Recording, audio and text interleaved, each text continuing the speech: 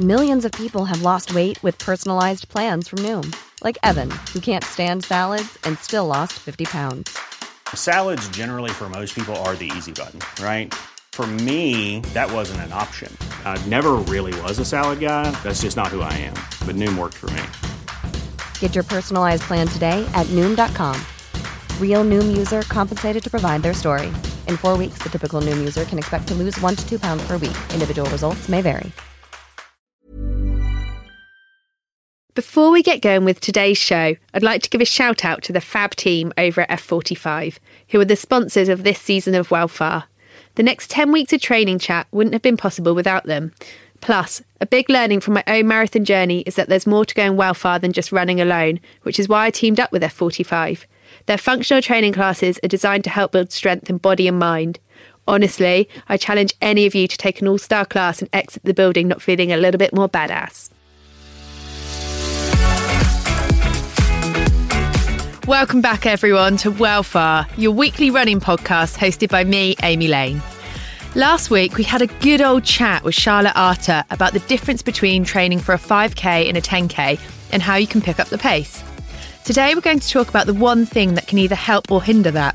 It's your menstrual cycle. The inspiration for today's show came via Strava, who conducted a global survey with active women. Of these women, 72% say they have never received any education regarding exercise in their menstrual cycle. Yet 1 in 3 women have missed a workout as a result of their menstrual cycle. So today, I've enlisted the help of Dr. Anita Mitra to help us runners get to grips with our hormones, the link between period and performance, and what happens when you run too far with exercise. Do listen to the end of the show, as Chris McGee is back for another stretch with you guys. It's strong, it's soothing, it's everything you need a cool down to be. Right then, let's get on with the news you can use.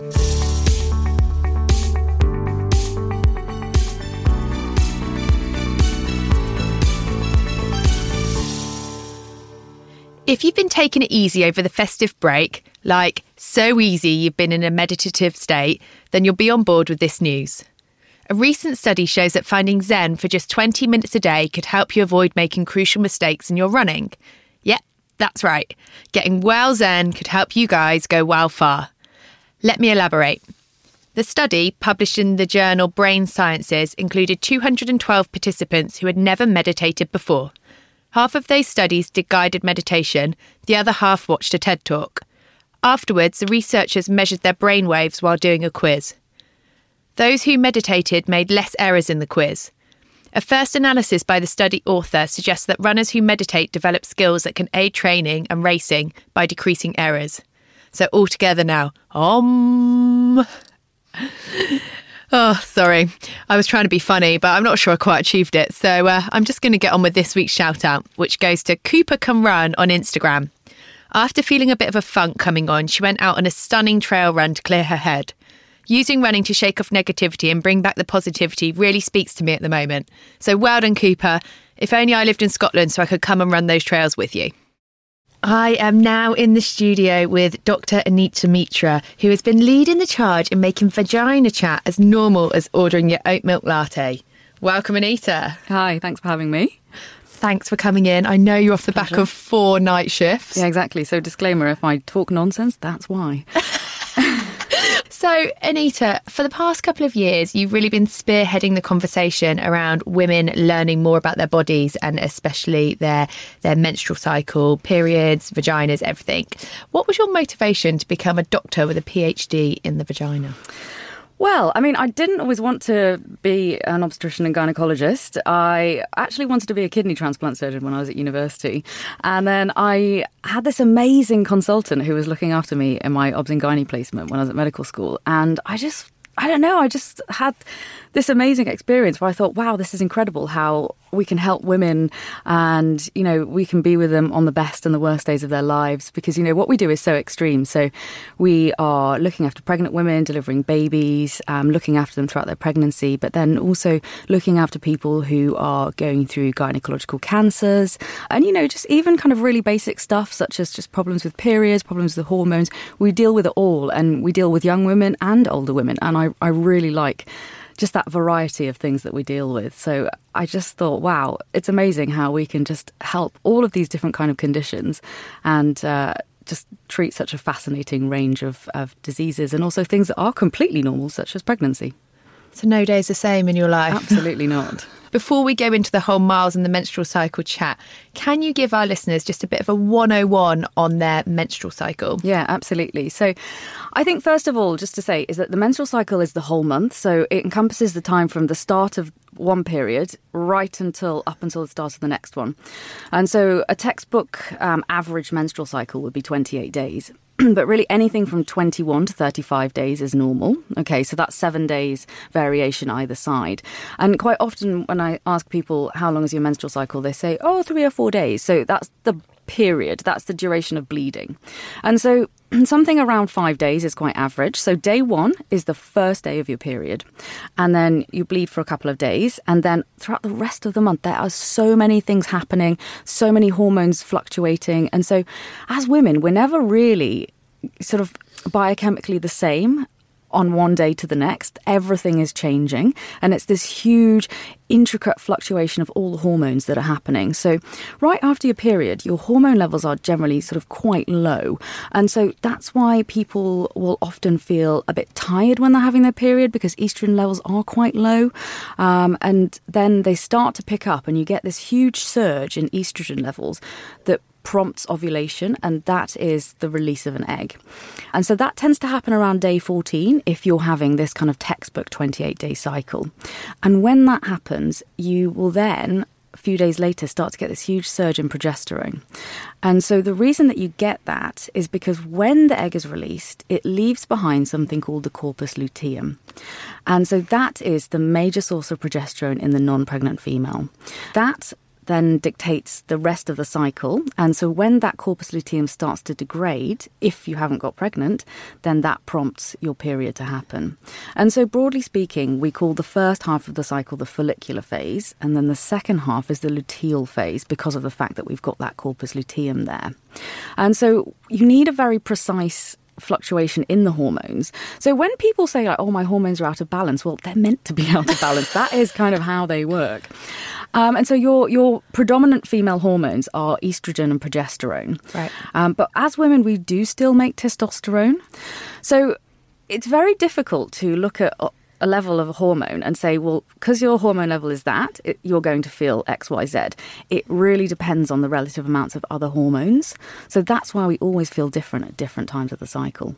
So does that mean to understand if yours is either up or down, you kind of need to understand what it is doing over the whole month and then compare it to something? Yeah, and compare relative levels to other hormones. And so it's not actually just estrogen and progesterone that are working alone. So all of our body hormones, so things like insulin, melatonin, all these different hormones are having an impact on estrogen and progesterone levels, and estrogen and progesterone having an impact on those hormones. So it's actually, we always think of our ovaries as working in isolation and that they just kind of like tick away down there, but it's totally not the case, because you've got your brain that feeds into the ovaries, and also the impact of the adrenal glands can also change your female hormone levels. So it's really complicated. And so it's really difficult to look at absolute levels of a hormone. You have to look at everything together. Yeah. And it's funny because I feel like you only really think about what's going on down there, the wonder down under, whatever, is when you are either experiencing a symptom like period pain or PMS or something, or you're on your period. Yeah, absolutely. For the rest of the month, you forget about it, but actually then you don't connect the dots. There's a lot of work going on. Yeah. And so that's why I think it's quite interesting to track your cycle as well. And it's something that I do actually really encourage patients to do, and something that I do myself. Because, it can help you to understand why you may be feeling a certain way at different times of the cycle. But I think I've noticed a lot of articles, especially online, looking at tracking cycles. And I think there's a tendency to become a little bit fixated on it as well. And so whilst I do think it's helpful, I think that, you won't always be able to say, look, I feel like this, so that's where I am in my cycle. And so I would say about 50% of the time I can really identify, but 50% of the time I don't notice any difference with where I am in my cycle. I hadn't ever thought about my cycle until a few years ago when I started tracking my cycle. And I've definitely been able to pinpoint a few things. Yeah. There's others, like a lot of the month, I have no idea what's going on. But it has given me that awareness on a certain days throughout the month when I do feel a bit more emotional. Yeah. And I saw a bit of a trend in that. Definitely. That's really interesting. Yeah. But I just wish when I was at school, you know, I'd been given that functionality or told about it. Whereas at school, I feel like I was educated in not getting pregnant or how to get pregnant. And there was the big knowledge gap of everything in between. Totally. With that in mind, how does exercise affect these hormones and therefore the menstrual cycle? Yeah. So your hormones will impact on how your body is able to perform, essentially. And so we know that particularly straight after your period, you tend to be often feeling quite strong and you're able to do lots of kind of HIIT workouts. Often people find that they are easier at that time of the month. And certainly you can train when you're on your period as well. And then as you kind of lead up to ovulation, some people may find that that's the strongest time of the month, and that's when they're going to, for example, get a PB if you're doing something like lifting, or, you know, it's the time when you're going to be really good at like short, sharp bursts of exercise. And that may also be because that we're better at mobilising sugar as a main energy source. So that's, again, because of the impact of your hormones on your metabolism. Then later on in the cycle tends to be when we're mainly using fats for energy. And so that's when we may actually be better at endurance training. So if you wanted to do, for example, a really long run, you may find that it's actually easier later on in the cycle. But, you know, some people will say there's actually no difference. But that's, again, where I think tracking is a really good idea, because you can see if you do find patterns. And I also think it's just helpful to kind of think about why you might not be feeling at your peak or why something might be harder, and just kind of give yourself a break. You know, if you are not trying to kind of like hit any particular goals and you're just training for enjoyment, which I think, you know, most of us probably are, just do what you feel you can and don't feel you have to just do HIIT in the first 2 weeks and then just do long runs at the end. But, you know, I've noticed a lot of really great coaches out there who are looking at the impact of this for the athletes that they are training and using ways of manipulating their training according to stages of the cycle. But, you know, I think, you know, for the recreational athlete, just do as you feel you want to. So in the Women's World Cup, the most recent one, the USA team came out afterwards and said that they've been tracking their menstrual cycle, giving the data to their coach, and actually they're crediting part of their win to it. But there's also a lot of athletes and sportswomen out there that are saying that they would never still talk to their coaches about their menstruation. Yeah, exactly. And I think that's where we've got to break down this taboo, because for women, it's a major factor in how they're going to perform. And, you know, men are completely different. I mean, there is a hormone cycle in men, and men still have hormones, but it's not fluctuating in quite the same way that it is for women. And so whilst men and women are, you know, we're all humans, we are working in quite different ways. I've read about how at certain times in the month, because of your hormone changes, that there can be an increase in injury. Have you seen that in women? Do you ever talk about that in your clinics? I know obviously you don't deal with injury, but... Yeah, so there's loads of studies about this. And a lot of them are done in athletes because, you know, that's where you find a really great subset of women who are going to be maybe more prone to injuries. And so it's actually times when the estrogen's highest that people have noticed that you're more likely to get ligament injuries. And so the ligament injury that is mainly talked about in the literature is an ACL injury, so the anterior cruciate ligament, which is a ligament in the knee. And so women are actually up to 8 times more likely to get ACL injuries than men. And it's thought that it is because of the hormone fluctuations that women experience. So the ligament can become more loose at certain times in the cycle, and it has been suggested that that may be a time when women are more likely to get an injury. That would be when your estrogen is highest, and so that's just sort of before ovulation. And so that tends to be the typical time when women are more prone. People have also looked at the impact of the oral contraceptive pill on ligament injuries, because we know that when you're on the oral contraceptive pill, you don't get that same surge in estrogen. And so then if you negate that, then women are less likely to get ACL injuries. And so there's been quite a few studies looking at that again. People suggest that maybe there's about a 20% reduction in ACL injuries in women who are on the pill. Now, It tends to be the combined oral contraceptive pill, so the one that has the estrogen and progesterone, which you take for 21 days, that actually stops ovulation. That's the way it works. Right. And so that actually stops that estrogen surge. But the progesterone-only pill, so the one that you take continuously that just contains progesterone, doesn't actually work by inhibiting ovulation. It's not the main mechanism of action. But even taking that pill has also been associated with a decrease in the risk of injury. Interesting. So, I mean, some people are advocating, should we actually be using the pill? Now, it's a really difficult one to say, but, I think that's something that an athlete would need to discuss with their coach. And it's not unusual for women to be taking the contraceptive pill as athletes. And it's not a bad thing to do. But I have also noticed people talking about muscle gain and the pill. So this is a pretty interesting thing. And I've seen actually some coaches online saying, you shouldn't take the pill. People saying that, it interferes with your muscle gain and it's not good as someone who wants to build muscle. But the thing is, the studies are really not conclusive. Right. And so some studies have suggested that maybe it does interfere with muscle gain. But does it actually translate into decreased performance? That's the thing. So you can find a study that will tell you whatever you want, but does it actually translate into real life? And again, I think that's why it's sometimes difficult when we start to get bogged down in the really fine details. And that's why I really think it's so individual and you just kind of have to be your own guinea pig. So I wouldn't advocate telling people to start taking the pill for their training or to stop taking it for their training. I think that you have to, as a person, say, okay, why do I want to take the pill to start with? Because most people, let's be honest, are using it primarily for contraception. Some people are using it, for example, for their skin or for PMS or for underlying conditions such as endometriosis, which again could be interfering with their training. So think about your primary reason for taking it and then look and think, okay, since I started taking it, have I actually noticed a difference? But I'm really an advocate for people kind of taking things on a personal level and seeing how they personally feel and not being guided by someone else's anecdotal experience of what happened to them when they were taking it. Do you see a lot of that online, people giving their own kind of experience, but actually not having science to back it up or...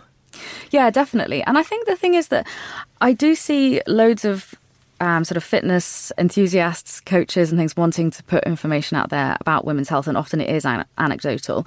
And so that's fine and that's great. And I think we do have to share our experiences and it's really helpful. But I wouldn't necessarily change my own practice or what I'm doing based on someone else's anecdote, because our hormones are very individual. So just because, for example, me and you, say we were both taking exactly the same pill, for example, if we were taking the pill, and then we're both doing the same training, we're going to have very different effects from that, because your body's your body and my body's my body. And then we've got to take into account other things that impact on our hormones, such as our sleep, our diet, all these other things that are going to have an impact. So it's really difficult to compare.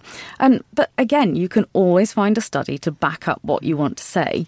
So it's really, really difficult. And that's where I think we just have to be really careful of where we get our information from. And I think a lot of the time it does also come down to every person who is consuming content online is to stop and be mindful about what you're consuming. Yeah. So rather than just because someone said that and you're in such a rush of your, in your life that you just go, oh, what they're saying must be gospels, to sit back and actually form your own opinion on it. Yeah, definitely. Absolutely. Because I think we've stopped doing that a little bit. So continuing the conversation on exercise and the menstrual cycle, I read about a study which was conducted by Strava, and they found that 47% of women surveyed felt that moderate intensity exercise can help with menstrual pain. Yeah, definitely. Is that a thing? What's your views? So I am obviously a massive fan of exercise. So I never tell people not to exercise. I tell them to do what they feel they are comfortable with. And I think that also there's a lot of focus on what's the best exercise for this. And so there was a study a few years ago which looked at loads of different studies where they'd looked at the impact of exercise on period pain. And all the different studies use different kinds of exercise. So some use dance, some use yoga, some use running. But basically, all of the studies came to the same conclusion, that actually doing exercise can help with period pain, particularly when you do it throughout the month. Oh, okay. So this is the thing. It's all about kind of like trying to keep, a really nice steady baseline and not being reactionary. Yeah. Don't do it as a reaction to something that's happening. Just kind of like try and keep your health going all throughout the month. During your period, though, generally speaking, as you said, it tends to be sort of moderate intensity exercise that people find really helpful. And we don't really know why. We don't know the mechanism.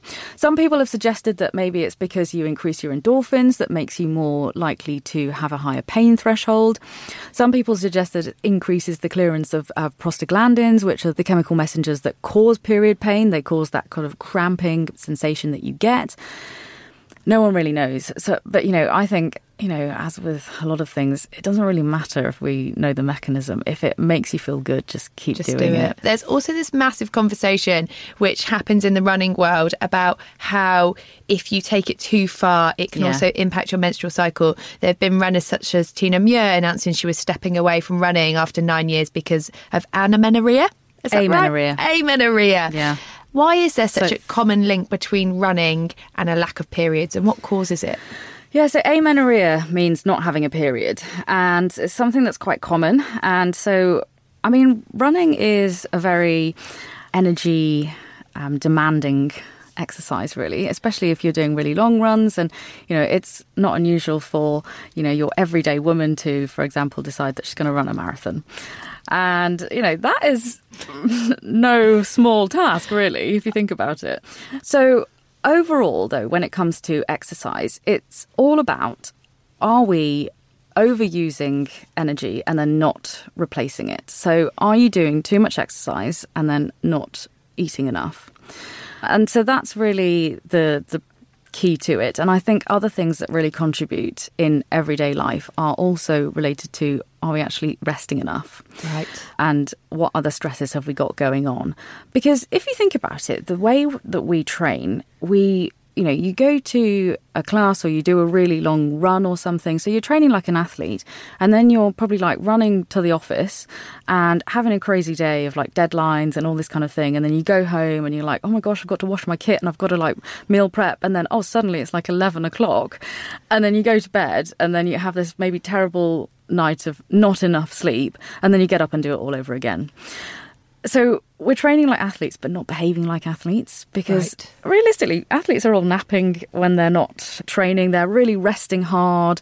They probably are, really keeping a track on what they're putting in terms of energy and their macronutrients, micronutrients, and they're really on top of it. Whereas we're kind of like winging it almost.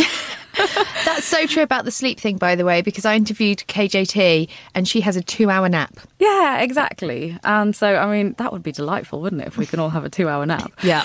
But we're not. And so, essentially, if you are not putting enough energy in, you're using too much energy, you haven't got anything to power this house. And so our body recognises that way before we do and just starts to shut down. So the whole kind of basis of your period stopping is because your body's saying, right, this woman is not in any kind of fit state to have a baby. And that's why you stop having periods, because you don't need to use that energy. And your body is saying, we're not ready. We haven't got enough nutrients. We're not resting enough. We're not going to be able to sustain that pregnancy. So it's kind of an evolutionary thing. And it's all to do with energy and the stress that we're putting on our bodies. And so it's something that's quite common in people who are really exercising heavily. I think that there's a bit of a misunderstanding in the medical community, and I'll completely hold my hands up to that. And I think that a lot of doctors seem to think that women have to be severely underweight to be losing their period through excessive exercise and maybe not eating enough. But that's just really not true. You really don't have to be underweight. If you are not having a period, you do really need to be looking at what you're doing in terms of exercise, how you can rest more, how you can nourish your body, and how you can sleep better. And they're the things that I would be really looking at. But I would like to be seeing people if they're not having a period. If your period suddenly stops, look at what you can do, the things that you might be able to change. But if you're not getting your period back within sort of 3 to 6 months, I'd be wanting you to go and see your doctor to just rule out any other reasons why it might be happening. Looking for other hormone changes that could have happened, so things like thyroid problems. There's lots of other causes that we can rule out. And again, I just hate this kind of, you just need to put on weight, you need to stop exercising. It's really not helpful. My personal take on it is I like to have a discussion with people about why they are training so hard. Do you actually need to? And again, that's not me wanting to say stop exercising, but, how could you actually exercise that's in a way that's going to be better for your health and for your body? Maybe changing up a few sessions instead of, having like 5 really, really hard sessions a week. Maybe you could dial that down to 3 and then 2 something a bit lighter, something that's going to give yourself a bit of a rest. And I think that, sometimes we can lose perspective. Do you see that a lot in clinic? Yeah, when I do. People are having issues? Yeah, often do. And, I see a lot of people, women who are really concerned that they're going through a premature menopause. And actually, when I talk to them about what they're doing, I say, well, there's a lot of reasons here why I can see that you're not having a period. And sometimes you actually just need to have that conversation with someone. You just need to get a bit of external insight. I'm really hoping that conversation around that is only going to continue, and that more athletes are going to feel that by other women talking about it, that it's not normal, it's not okay, and actually let's sort out that problem in athletics, because Definitely. It is huge. Yeah. Circling back to the pill, so if you don't have a period because you were on the pill or you run your pills back to back, will that affect your bone health and your other health? No, so that's a little bit different. So certain contraceptives actually will stop your periods, and that's kind of related to their mechanism of action. So people who take the combined oral contraceptive pill, which is the most common, will have a period when they have that break, that 7-day break. And it's not really a true period in the sense that it's not happening because of the same hormone fluctuations. We call it a withdrawal bleed. So it's because you're not taking the pill. Women will find that the periods are often lighter, and a lot of athletes who suffer with problems with heavy periods will actually use the pill in order to help the periods get lighter so that they can still train in the way that they want to. But it's the progesterone type of contraceptive. So things like the progesterone-only pill, the Mirena coil, the implant, the injection, they all work by keeping the lining really thin. And so then if there was an egg that was fertilized, it wouldn't be able to implant. And they also keep the mucus really thick so that hopefully the sperm wouldn't be able to get to the egg. But so because that's part of the mechanism of action, lots of women will find the periods are lighter, and a lot of women will actually find that they stop completely. So particularly with the progesterone-only pill, about 20% of people won't have periods. And that's not unhealthy because it's how it's designed. And so not having a period using those kind of hormones is not associated with the same poor outcomes as not having a period when you're not using a hormonal contraception. So it's if your cycle goes wonky out of nowhere and absolutely. You're not on any of those things. Quick ad break. We all know that training can be a long, lonely road. So spark joy beyond the odd nod to strangers by joining a fitness tribe. There have been so many times when I found some much needed motivation from a group workout. One of the strongest fitness communities out there is F45. Their slappy high-five atmosphere and buzzy studio is a great contrast to solo slogs. Thank you, F45, for supporting today's pod. There's a term which floats around the internet, which is called the female athlete triad. Yeah. It's getting a lot of airtime at the moment. I know that's related to menstrual cycle. Would you give us a little bit of a 101 on it and why nutrition and the other things that you've mentioned feed into it? Yeah, sure. So, the female athlete triad is all about overtraining, under eating, and then not having a period. And so now people are using the term REDS instead, which is relative energy deficiency in sport, to actually encompass the men. So we're being more inclusive of all different genders. But again, it's the same concept. It's about, underpowering this amazing machine, which is our body, that we're expecting to, put on this incredible performance. And it's just something. Ever catch yourself eating the same flavorless dinner 3 days in a row? Dreaming of something better? Well, HelloFresh is your guilt-free dream come true, baby. It's me, Keke Palmer. Let's wake up those taste buds with hot, juicy pecan-crusted chicken or garlic butter shrimp scampi. Hello Fresh. Stop dreaming of all the delicious possibilities and dig in at HelloFresh.com. Let's get this dinner party started. If you're looking for plump lips that last, you need to know about Juvederm lip fillers. With Juvederm Volbella XC and Juvederm Ultra XC, your lip look, whether it's subtle or bold, can last up to 1 full year with optimal treatment and no additional maintenance. Find a licensed specialist and see if it's right for you at Juvederm.com today. That's JUVEDERM.com. Add fullness to lips in adults over 21 with Juvederm Volbella XC or Juvederm Ultra XC. Do not use if you have severe allergies or a history of severe allergic reactions, or if you're allergic to lidocaine or the proteins used in Juvederm. Tell your doctor if you have a history of scarring or taking medicines that decrease the body's immune response or that can prolong bleeding. Common side effects include injection site redness, swelling, pain, tenderness, firmness, lumps, bumps, bruising, discoloration, or itching. As with all fillers, there's a rare risk of unintentional injection into a blood vessel, which can cause vision abnormalities, blindness, stroke, temporary scabs, or scarring. For full, important safety information, visit Juvederm.com.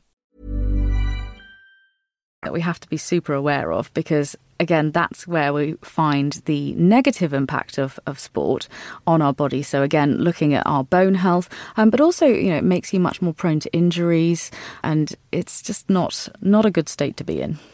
If women want to get pregnant, yeah, is there a time in the month which they should be dialing down their exercise? Does it have a massive effect on your fertility? Because there's obviously a lot of scaremongering stories online, or like, don't run during your days of conception, possible conception, blah, blah, blah. No, so I mean, I wouldn't tell people to change anything about their exercise regime if they're trying to conceive, assuming that they're having a regular menstrual cycle. So this is, again, where we need to think about what is our exercise doing to our bodies. And if you're not having a regular period, so something that is 21 to 35 days as a cycle, or you're just not having a period at all, then you're unlikely to be ovulating. And if you're not ovulating, you cannot get pregnant because you're not releasing that egg every month. So if that's a concern, then yes, you need to look at what you're doing in terms of exercise and work out what's going on. See a doctor, make sure there's no other reasons why you're not having a period. But yeah, if you're having a regular cycle, you can do exactly what you want to do. Then a lot of people, I find, tend to kind of like stop exercising as soon as they get a positive pregnancy test. And again, I would really encourage people to do what they want to do. In the first trimester, so the first 12 weeks of pregnancy, most people feel pretty ropey. It's very common to feel really nauseated. Often people will have problems with vomiting as well. You have minimal appetite often and just want to sleep all the time. And so that's where I would say, again, do as you want. Don't feel that you have to keep exercising, but don't feel guilty for it. A lot of people, I think, are made to feel quite guilty during pregnancy when they're exercising. But ultimately, if you're going to be a mother, you're not going to do something to put your baby's health at risk, are you? And I think that we really underestimate the impact of exercise in pregnancy in terms of mental well-being, because this is a really big time for a woman. Her whole life is about to change. And I think that, you really have to be doing all the things that you enjoy. And so to be told by someone who has no medical training and doesn't really know anything about you and your health that you shouldn't be doing X, Y, Z in terms of exercise and training, then that person needs to buzz off, because they are not helping. They're not contributing in any positive way to this pregnancy. Obviously things like contact sports, if you were playing rugby, for example, might want to give that a bit of a miss during pregnancy, or anything where you're very high risk of having a fall. So if you horse riding, those kind of sports, okay, maybe you want to wind them down. And again, hot yoga is another thing that isn't great during pregnancy because of risk of fainting. Yeah, you're going to get really hot, and your body temperature is going to rise, which, isn't very good for the baby. You could get quite uncomfortable. And higher risk of fainting because you're going to have much lower blood pressure in pregnancy. That's completely normal. And that's the way in which your body allows the baby to get blood. So it's just, I really think, do as you feel fit. You might find that as your bump gets bigger, there are certain things that you're unable to do. And that's just your body saying, okay, it's time to take it a bit easier. Your body will tell you what to do and you will know. And I just think, just keep doing it if you feel that you can and you feel you want to, but don't feel under pressure, and just don't listen to people who don't know what they're talking about. That's really interesting because a few years ago we had an editor at work and she lifted weights throughout her whole pregnancy and she did a whole feature for us on women's health. But she was saying that she, throughout all of it, people were like, are you really sure that you should be lifting weights? And she was like, I'm about to have to cart around a pushchair, which weighs more lift this pushchair up and move it about and lift a carry seat and all this type of stuff, which weighs more than these dumbbells. So I actually need to be strong for after I've had the baby. Well, that's so true because, you're going to be carrying this huge baby. But I always say to people as well that, your pregnancy is basically preparing for labour. Labour is like a marathon. It's this huge exertion on the body. And so you wouldn't sign up for a marathon and then sit on the sofa for 9 months. You'd be training. So that's where you've got to keep things going. You've got to be exercising so that you feel strong and fit for labour and then for looking after your baby afterwards. So that's, I get so many people who say, I'm really scared to exercise. And when I explain it to them like that, they're like, okay, yeah, that makes a lot more sense. That does make sense. And you're just more likely to have a healthier pregnancy. So we do like to tell women to, if they're not exercising at all, they need to start doing something. Even something simple like walking, is better than nothing. Because if you exercise during pregnancy, you're less likely to gain excessive weight in pregnancy, you're less likely to get diabetes in pregnancy, high blood pressure, and all of these things are going to be, not great for you and not great for the baby for sure. And so that's more of a concern than the concerns of people thinking you shouldn't be lifting. For the listeners who have tuned in, who have had a baby, is there any advice that you would give to them about returning to exercise and running? I know there's a lot of issues to do with pelvic floor which women can experience, and I know friends who've experienced these issues and they feel quite ashamed of them when it's totally normal. Yeah, I think pelvic floor issues are something that are really coming to light these days, and I'm really glad that we're talking about it more. And so if your pelvic floor becomes weaker, which can happen to childbirth, then you can get incontinence, so leakage of urine, and you can also get a prolapse, which is where the pelvic organs start to come down. So these are huge problems, but not actually just for people who've had a baby. So they're actually more common in women who run in general. Really? Yeah, because everything that we do puts a strain on the pelvic floor, and actually running can actually really put a lot of strain on the pelvic floor. So for anyone who's a runner, whether they are planning on having a baby or who have had a baby, I would really like them to start taking an interest in their pelvic floor health. And there are some amazing physiotherapists out there who specialise in pelvic floor health. And I would really recommend, if you are concerned that you're not looking after your pelvic floor, if you're having any of these symptoms, or you are thinking about having a baby, you've had one, you want to return to running, I would highly recommend going to see a pelvic floor physiotherapist.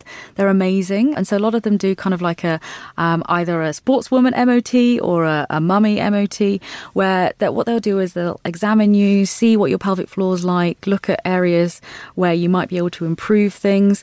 It's actually not as expensive as you might think. It's not something that you can do on the NHS, but I just think it's such a great investment for women to look after their pelvic floor, because your pelvic floor will weaken as you age. It's all to do with the change in the muscle fibres as we age, change in the connective tissues. So you really need to be protecting it and looking after it throughout life. And again, that's all about, long term rather than being reactive. So trying to look after things, prevent things from happening rather than just paying attention when it becomes a problem. When it comes to return to exercise after having a baby, I think that there's so much pressure on women these days. We see all these celebrities who are like snap back in the gym after 5 days, and you're like, really? Or running happily with a pushchair. Yeah. And you're like, are you really that happy? Have you had any sleep? Have you put that grin on just for that Instagram photo? Exactly. And where's your massive pad that you're wearing because you're still bleeding everywhere? I mean, I just don't understand. But, I think give yourself a good amount of time, and it's really hard to put any kind of real number on it. But so at 6 weeks, you'll go and see your GP, and they'll discuss everything about your health. And I think that's a good time to then kind of think, okay, am I ready to start getting back into some exercise? And just, I'm not saying you can't do anything in the first 6 weeks. be gentle with yourself and just be aware that your body's just done something really incredible and really amazing.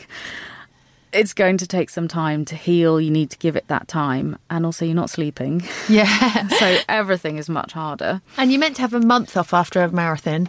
Anyway, well. So, I mean, and that's, when you have a marathon, something doesn't actually come out of you. One last question, because we have run out of time. So, Anita, if there was one piece of advice that you could give to women about their bodies to empower them in 2020, what would it be? So be aware that you are an individual and you need to pay attention to your body and work out what's normal for you. Because I think that understanding what's normal for you is the number one way that you're going to work out if something is abnormal. And that's when you need to seek professional advice. I think that the internet is an incredible source of information, but you cannot beat having a one-on-one personalised consultation with an expert. Love that. For everyone who's listening in who wants to follow you this year, so obviously you're on Instagram as The Gynae Geek. Yep. You've got your book out. I have. Are you doing any festivals? Is there anywhere that people can come and see you talk? I have got a few things in the pipeline, but nothing confirmed at the moment. So watch out on your Instagram. Yeah, watch this space. Thank you so much. No problem. Pleasure.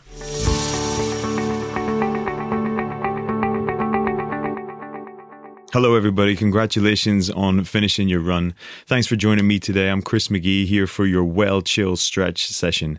We're going to get straight into it. You can either be indoors or outdoors for this stretch, whichever is going to work for you. Of course, if you're outdoors, make sure that you're in a comfortable space where you're going to be able to put your knees on the ground. And if you're indoors, I recommend that you take off your shoes and your socks. We're going to get started standing, feet hip distance apart. Take a couple of nice big rolls of your shoulders. Maybe a little roll of your neck from side to side, just loosening off any tension of the upper body as we come into our breath. I don't want you to work on any specific yogic breath today. Instead, I'd just like you to think about some deeper belly breathing and just coming towards a balanced rhythm. So like a nice even inhale and exhale. It could be 3 seconds, 4 seconds, 5 seconds, whatever sits naturally with your body. As you feel the breath rise and fall through your belly, you're starting to slow down the rhythm of your heartbeat. And all of our stretches today are going to incorporate a little bit of dynamic movement to open up the body of the muscle and then settling into a more static pose. So really try and find exploration in the first part of the stretch and stillness in the second. Take a nice full inhale, reach your arms up overhead. Exhale, hinge and fold forward over your legs. You can bend your knees as much as you need when you get to that space. Allow your neck to relax. Reach across for opposite elbows and gently let the torso swing from side to side, creating a little bit of space through the back of your body, easing any pressure through the lower back. You can alternate a bend of your knees, a press through your heels to get into your hamstrings a little bit more. And then when you feel like you're in that comfortable space, just settle into a moment of stillness and breathe deeply. Notice the distribution of your weight. If you're sitting back slightly into your heels, maybe come forward a little bit into the balls of the toes, just adding an extra little bit of length through the back line. Take a nice full inhale. And exhale, relax your hands down to the ground. Bend your knees as much as you need. Place the hands on the floor. Step your left foot back into a lunge position. 90 degrees through your right leg, knee stacked above the ankle, thigh parallel to the floor. Come up to your fingertips, roll your shoulders away from your ears, create some space through the neck. As you inhale, start to straighten your right leg as best you can. And exhale, bend back into that lunge position, keeping the back leg as long as possible. Inhale, straightens the right leg. Exhale, bends into your lunge. Once more like that. Inhale, lengthen your leg. Exhale, bend into your lunge. Take the left knee to the ground. Keep your left toes tucked underneath. And as you inhale, pull your hips back so they're stacked above your left knee. A nice flex of your right ankle. Your toes are pointing up to the sky. You're pressing your right heel gently into the floor. We work into the static part of our stretch, maybe a gentle squeeze of your quad in order to create a little bit more space through your hamstring. And as much or as little flex in your ankle as you can in order to create some space through your calf. Think about your chest moving towards your toes, reaching towards the front side of your body. And keeping that nice stack of the hips above the back knee so there's not too much effort or pressure on the sole of the back foot. A nice full inhale. A nice full exhale. A big inhale where you are. Exhale nice and slow, bend back into your lunge. Keep your left knee on the floor, untuck your toes, and as you inhale, reach your hands up to the sky. In this dropped lunge position, try and keep some pressure in the top of your left foot and a gentle squeeze of your left glute. You're going to feel that active opening through your left hip flexor. Breathe deeply. If you want to increase the session a little further, just pull your belly button in and up. Imagine that you're getting 1 inch taller into the pose, and that extra little bit of lift should create a little bit more space through the left hip. Take a nice full inhale. As you exhale, bring both hands back down to the floor. Left hand stays where it is on the inside of the right foot. Inhale, your right arm reaches up. We're twisting through our body. Feel the rotation happening through your thoracic spine level with your rib cage, looking up towards your right thumb. We want to keep feeling that space through the front of the left hip, the left quad. If there's any tension there, of course, stay with it. Just breathe deeply. If you feel like you can go a little bit further today, start to squeeze your left heel up to your bum. Reach your right hand back and take a hold of the outside edge of your left foot. This twisted lizard position, creating space through the quad. If you feel like you can go further again, of course, start to bend through your right elbow, squeezing the heel in using the strength of your arm. If you feel like you have any extra tension in your upper body, you can always start to draw the heel away, creating a little bit more space through your chest, your shoulders. Take a nice deep inhale there. Exhale, slowly release. Take the hands and the feet to the floor. Tuck your back toes. Lift the left knee up off the ground. And begin to walk around to your left, coming into a wide leg straddle position. So the legs are like a big triangle and the upper body is hanging nice and heavy towards the ground. Now first, to begin with, you're just going to take opposite elbows like we did at the start, swaying gently from side to side, using this as an opportunity to open up through the lower back, to open up through the back line of the legs. If it feels nicer, of course, you can add any little twists, any little movements. Again, just think about gently bringing the weight forward into the balls of your toes. After we played a little bit with exploration in the posture, start to find stillness. Deep inhales and deep exhales. Releasing your arms nice and heavy to the floor. As you inhale, come halfway up, find a length through your spine. Your exhale walks around to find your left leg, so you're moving in the opposite direction to where you started. One hand on either side of your foot. Come up to the fingertips. Roll your shoulders away from your ears, again lengthening through your spine.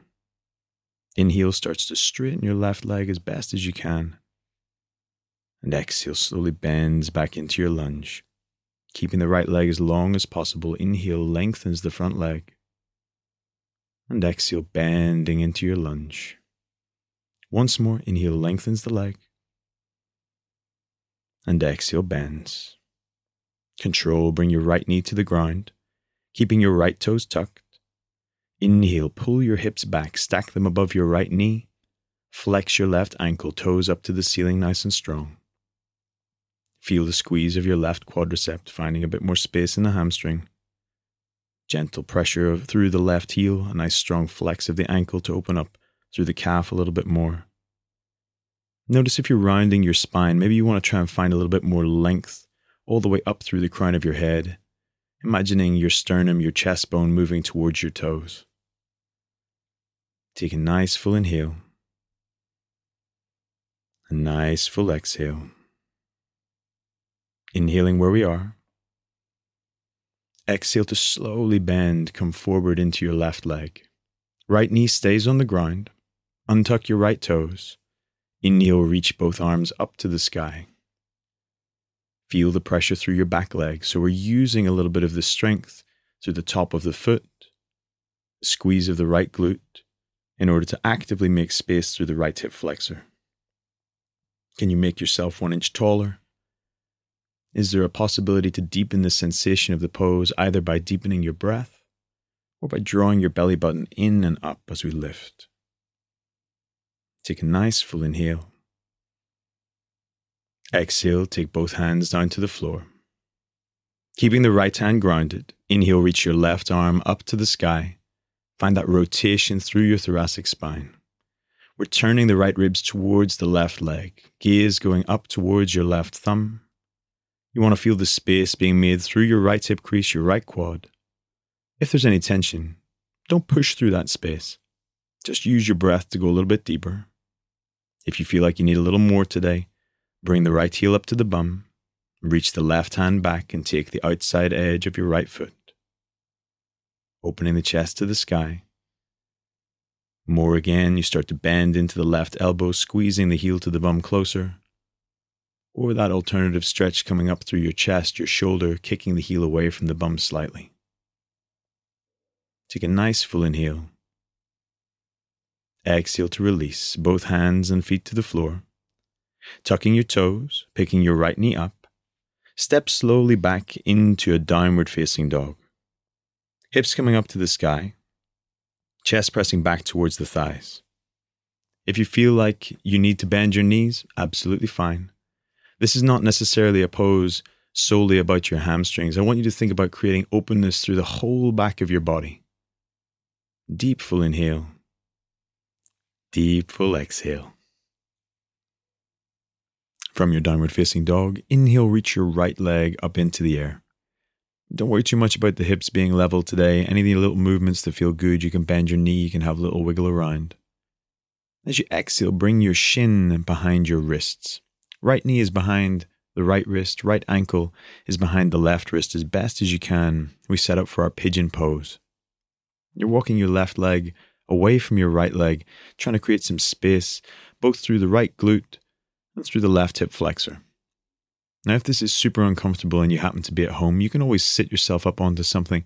It doesn't necessarily need to be a yoga block. It could be just a pillow or a cushion, something from your sofa. As you inhale, find some length in your spine.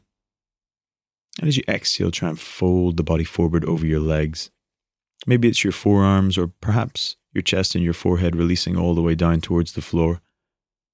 Again, if you want to add a little bit more relief into the posture, you just build yourself a platform so you have something to rest your upper body on. Breathe nice and deeply. Visualize the right outer hip drawing back and down. The left hip crease rolling forward and down as we make more space. Notice if you have any discomfort or sensation through your right knee, the bent leg. And if you're feeling any pressure, especially through the outside edge of the knee joint, you can either bring the right ankle closer to your left hip so there's a deeper bend, or you can flex your right ankle nice and strong, adding some activation into the muscles of the lower leg. Deep full inhales. Deep full exhales. Nice and slow, begin to walk your upper body back in, creating some space, pressing strong into your hands. Tuck your left toes underneath, lift your left knee off the ground, and gently step your way back into your downward facing dog. Any little explorations that you'd like, a gentle roll from side to side, an alternating bend of the knees, shaking out the bent leg if we feel like there was any pressure there through our pigeon pose. You start to take it onto the left side. Find a moment of stillness. Inhale reaches the left leg up into the air. Again, hip can be open, hip can be closed. You can roll the leg around. You can draw some circles, some figures of 8, anything that works for you. A nice strong inhale at the top. And the exhale, bringing the left shin behind the wrists. Left knee behind the left wrist. Left ankle behind the right wrist. Working the right leg back, drawing your hips towards the floor. If you need your props, start to put them into place. Know that there's going to be a difference between the left and the right side of your body, so it might not be the exact same setup. Just be aware of that for any time that you repeat these stretches. A nice inhale adds some length through your spine. And exhale, slowly releasing your body forward. Focus point into the pelvis. Feel the even distribution of weight between the left and right side of your body.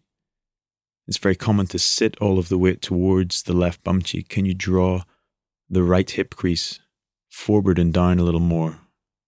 That might be a specific point of tension, especially if we've been doing a lot of running recently. The hip crease tends to get a lot of work, a lot of love needs to be put back into that place in order to find some balance. Take a nice full inhale. A nice full exhale. Very slow, begin to come back up. Find your hands in contact with the floor. Moving any props out of the way. Tucking your toes, lifting your right leg. And stepping slowly back into your downward facing dog. Bringing your knees to the ground. Sit your hips to your heels through your child's pose. Take a moment of rest and release. Inhale fully. Exhale fully. And with control, bring your shoulders forward, stack them above your wrists. Swing your legs out to one side and come to sit down on your bum. As your sit bones make contact with the ground, lengthening your legs out in front of you. Feet somewhere comfortable between hip and shoulder distance. You can allow yourself to slump gently forward over your legs. Don't worry about this being super active. So if your toes don't stay flexed up to the ceiling, that doesn't matter. You don't have to reach for your feet. You don't have to grab with your arms or your upper body, especially if you feel like you're stretching more through your upper spine than you are through the legs or the lower back. Try and find that lift, that elevation through the sit bones. Deep inhale and deep exhale. We're going to be here for about 20 or 30 more seconds. This is an excellent passive stretch to maybe take in at the end of your day as well. So something to take away, to maybe just add before you go to bed at night. Allow yourself to sit down. Take a couple of moments to fold. Let the body release and open up. Or if there's ever a morning when you wake up and you feel particularly stiff or sore from all of the work that we've been doing, you can just add this in as maybe the first thing of the morning, just to let your body slowly crack open and release before we go about our rest of our day. Take a nice full inhale. A nice full exhale. Very slowly, bone by bone, letting yourself build up lower back, middle back, upper back, and the head rises up last. Any little movements that you need in order to settle coming out of the stretch. A moment of appreciation, giving thanks for all of your hard work, both on your run and in your yoga. Thank you so much for joining me. I hope you have a great rest of your training schedule. I hope you enjoyed the podcast. If you want to come and do class and you're based in London, you can find me at Cycle. I'm the head of yoga there. It's cyclelondon.com is the website. If you want to find me online, socials, if you have any questions about yoga or anything you want to ask, it's Mageesy on Instagram, Mageesy. And if you're interested in doing any sort of yoga teacher training, you can find me at my website, empoweredyogaschool.com. I'm back, guys. I hope you really enjoyed our new cool down session. If you did, please rate, review, and subscribe to the podcast. I know it's a bit annoying because all us podcasters ask for it all the time, but it really does help other runners in need of some help find the show and let them into our community. So please, go on, leave me a comment and also hop over to IG and share your posts using #WellFar. I love seeing them. Before I go, I just want to say a final shout out to F45 for supporting my mission of helping you guys get well fit so you can run well far. I genuinely couldn't have done this season without them. Head to f45training.com/wellfar to join a global fitness community like no other.